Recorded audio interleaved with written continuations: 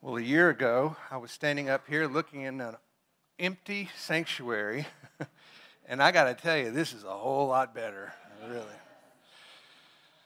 Well, usually on Easter, we set aside what we normally do to do something special. But this morning, we're going to do something a little different, or more accurately, we're going to do exactly what we normally do. And we want to invite you into what happens here every Sunday morning. Over the past several months, we have been looking together at the book of Romans, a letter written by the Apostle Paul in the New Testament. This is a book that is filled with truths that relate directly to what we are celebrating together this morning. In his letter, the Apostle Paul is highlighting all that was accomplished through the death, the burial, and the resurrection of Jesus. In this particular section of the letter, we have recognized how Paul is expressing his sorrow for Israel's unbelief. Despite the detailed revelation of the promised Messiah, many in Israel were still relying on religious tradition instead of trusting in Jesus as their Savior. And I believe if Paul were still alive, he would have just as much sorrow with what he sees in our world today. At least 70% of the world's population does not believe that Jesus Christ died for their sins. 70%. To put that percentage into perspective, that's over 5 billion people. And it should break our heart. 5 billion people, and yet, in many churches like ours this morning, it will be packed on Easter Sunday. Because not unlike we see in biblical times, there are lots of people who are curious, far less who are truly committed. And our hope this morning is that you see firsthand, through the truth of God's Word, His incredible love that He has for you.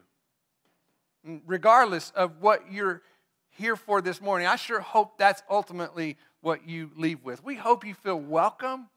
We hope you feel safe. We hope you feel glad that you came and you want to return again. But more importantly, we hope you see Jesus and you see His incredible love for you. So with that in mind, let's go to the Lord in prayer together. Father, we do want to see Jesus. We want to see Him clearly. We've been singing about this living hope, this risen Savior, this new life, and we want to understand that even more clearly this morning. So, Lord, would you open our eyes to see this truth, open our hearts to believe this truth, and open our wills to walk this truth faithfully in the world in which we live today. We are trusting you, we believe in you, and we are thankful for the word that you will bring this morning. We pray this in your name. Amen. So if you want to, you can turn to Romans chapter 10. As you do, when we look at our passage this morning, I want to remind us again the primary focus of Paul in his letter at this point. He's making sure that we understand that God's promise has not failed. You see, God made a promise to bring a Savior who would bring salvation to the world. And He has sovereignly protected that promise through the nation of Israel, despite the disbelief of many in Israel. And yet He patiently endures, not wanting any to perish, but all to come to eternal life. And so He continues to make that message known, even as we will see in our passage this morning. So if you would, read along with me, beginning in chapter 10, verse 1. Brethren, my heart's desire and my prayer to God for them is for their salvation. For I testify about them that they have a zeal for God, but not in accordance with knowledge. For not knowing about God's righteousness and seeking to establish their own, they did not subject themselves to the righteousness of God. For Christ is the end of the law for righteousness to everyone who believes. For Moses writes that the man who practices the righteousness which is based on the law shall live by that righteousness. So what we see here is Paul is turning his sorrow for the unbelief in the nation of Israel into a prayer for their salvation. And keep in mind, he's praying for people who have routinely persecuted him. Paul has been thrown into prison multiple times. He has been beaten many times. He was even stoned to the point of death, and they just left him there thinking that they'd finally finished him off. All because they didn't like to hear what Paul was preaching. They wouldn't listen to what Paul had to say because ultimately they did not believe that they needed a Savior. Today we call this a cancel culture, where you silence those with whom you disagree. But instead of simply removing him from social media, they were trying to take his life once and for all. You see, the Jews had developed a system, and this is why they were so angry. They had developed this system that they were assured would get them into heaven. And by all appearances, Paul even says, they looked very zealous for God. They appeared to be very religious in their actions. They followed those traditions without compromise. But that's because they believed it was those traditions that would ultimately lead to their salvation. And so Paul steps in and he tells them, it won't. There is no system, either the one you have or others that would be developed after you, that will ultimately lead you to salvation. Because you are customizing your convictions instead of following God's plan. Your system ultimately is a selfish attempt to get what you want without doing what God says. You may think you're righteous, but you are ruled by sin. Now, you can probably understand why they weren't so fond of his message, right? Nor were they fond of the message Jesus preached similarly. Listen to what he says in Matthew chapter 23, beginning in verse 27. He says, "Woe to you, scribes and Pharisees, the religious, the zealous for God, hypocrites! For you are like whitewashed tombs, which on the outside appear beautiful, but on the inside are full of dead men's bones and uncleanliness. So you, too, outwardly appear righteous to men, but inwardly you are full of hypocrisy and lawlessness." Now, at first glance, this might seem kind of harsh, right? But actually, when you look at what's happening here, it's the most loving thing you could possibly do. Let me illustrate it this way.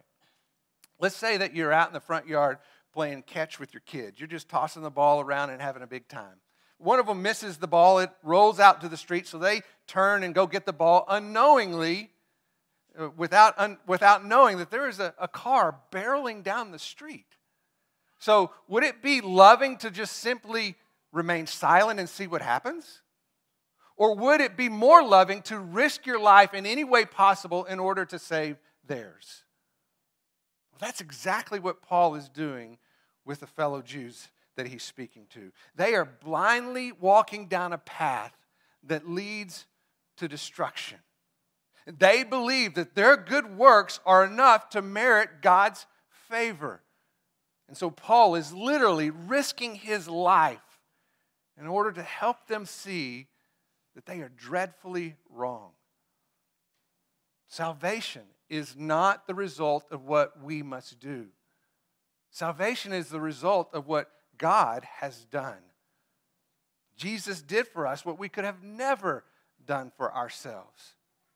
Only his perfect obedience is sufficient to redeem our imperfect lives. Now, look at Romans chapter 10, verse 6. "But the righteousness based on faith speaks as follows. Do not say in your heart, who will ascend into heaven, that is to bring Christ down, or who will descend into the abyss, that is to bring Christ up from the dead. But what does it say? The word is near to you in your mouth and in your heart. That is the word of faith which we are preaching. Now, what's interesting here is Paul is actually quoting the law as an argument against using the law for salvation. He's quoting from Deuteronomy, where Moses is speaking to his people and helping them understand the glorious gift of God's word that has been revealed to them. He reminds them of the curses that come from their willful rebellion and the blessings that flow out of their faithful obedience. He encourages them to trust in the Lord with all their heart and with all their soul. And then he says, beginning in Deuteronomy chapter 30, verse 11, "For this commandment that I command you today is not too hard for you, neither is it far off. It is not in heaven that you should say, 'Who will ascend into heaven?' and to bring it to us, that we may hear it and do it." In other words, no one in Israel is required to somehow make their way into heaven in order to discover God's word. This is not like the Lord of the Rings, where they're on some magical quest in order to discover this secret message. God has not hidden his word. And in fact, he has graciously revealed his word to his people. And it's filled throughout the Old Testament, in the law and in the prophets. But Paul then takes it one step further. And he tells his Jewish audience that same word has been made available to you and visible in Jesus. It's exactly what John writes in his gospel when he said, "The word became flesh and dwelt among you. And we saw his glory, the glory of the only begotten of the Father, full of grace and truth." And so no one has to work their way into heaven, because Jesus has literally brought heaven down to us. We don't have to discover all the truths that lead to salvation, because Jesus came in order to reveal those truths to us. He said, "I am the way and the truth and the life, and that no one comes to the Father except through me." Moses continues in that passage in Deuteronomy chapter 30. In verse 13, he says, "Neither is it beyond the sea," or some translations may say the abyss, "that you should say, 'Who will go over the sea or down the abyss and bring it to us, that we may hear it and do it?'" He's saying this because the truth is, anyone who goes into the abyss, whether you're talking about the depths of the sea or the grave itself, simply does not come out alive. It's impossible. Only Jesus has the power to enter the grave and then be resurrected from the dead. No one but Jesus can conquer sin's curse, for the wages of sin is death. We cannot overcome the power of the grave. We can only put our trust in the one who has. Paul finishes by quoting Deuteronomy chapter 30, verse 14, when he says, "The word is near to you, in your mouth and in your heart." The reason he can so confidently proclaim this truth is because the word is near to you, because Jesus, the word became flesh, has drawn near to you. Paul is saying he's the one you're looking for. He's the one that you need. And he's done for you what you could never possibly do for yourself. And so instead of pridefully relying on your own abilities, humbly trust in God's faithful provision. Remember, God's word has not failed. What we see here is it has been fulfilled in Jesus Christ. Look at how he continues in verse 9. He says that you confess with your mouth Jesus is Lord, and believe in your heart that God raised him from the dead, you will be saved. For with the heart a person believes, resulting in righteousness, and with the mouth he confesses, resulting in salvation. Paul understands that the mouth speaks out of that which fills the heart. It is from the heart that a person believes that Jesus is Lord, that he is God incarnate, the one who eternally exists in heaven, but who has revealed himself to us on earth. He is the promised provision who would become a sacrifice for the forgiveness of our sins. He rose from the grave in order to give us eternal life. And if that's what you believe, God promises that you will be saved, and his word does not fail. The righteousness that leads to salvation is a gift, not an accomplishment. A gift that can only be received through faith in Christ alone. You cannot get to heaven on your own. You cannot raise yourself from the grave, but you can trust in the one who has the power to do both. Look at how he continues in verse 11. For the scripture says, whoever believes in him will not be disappointed.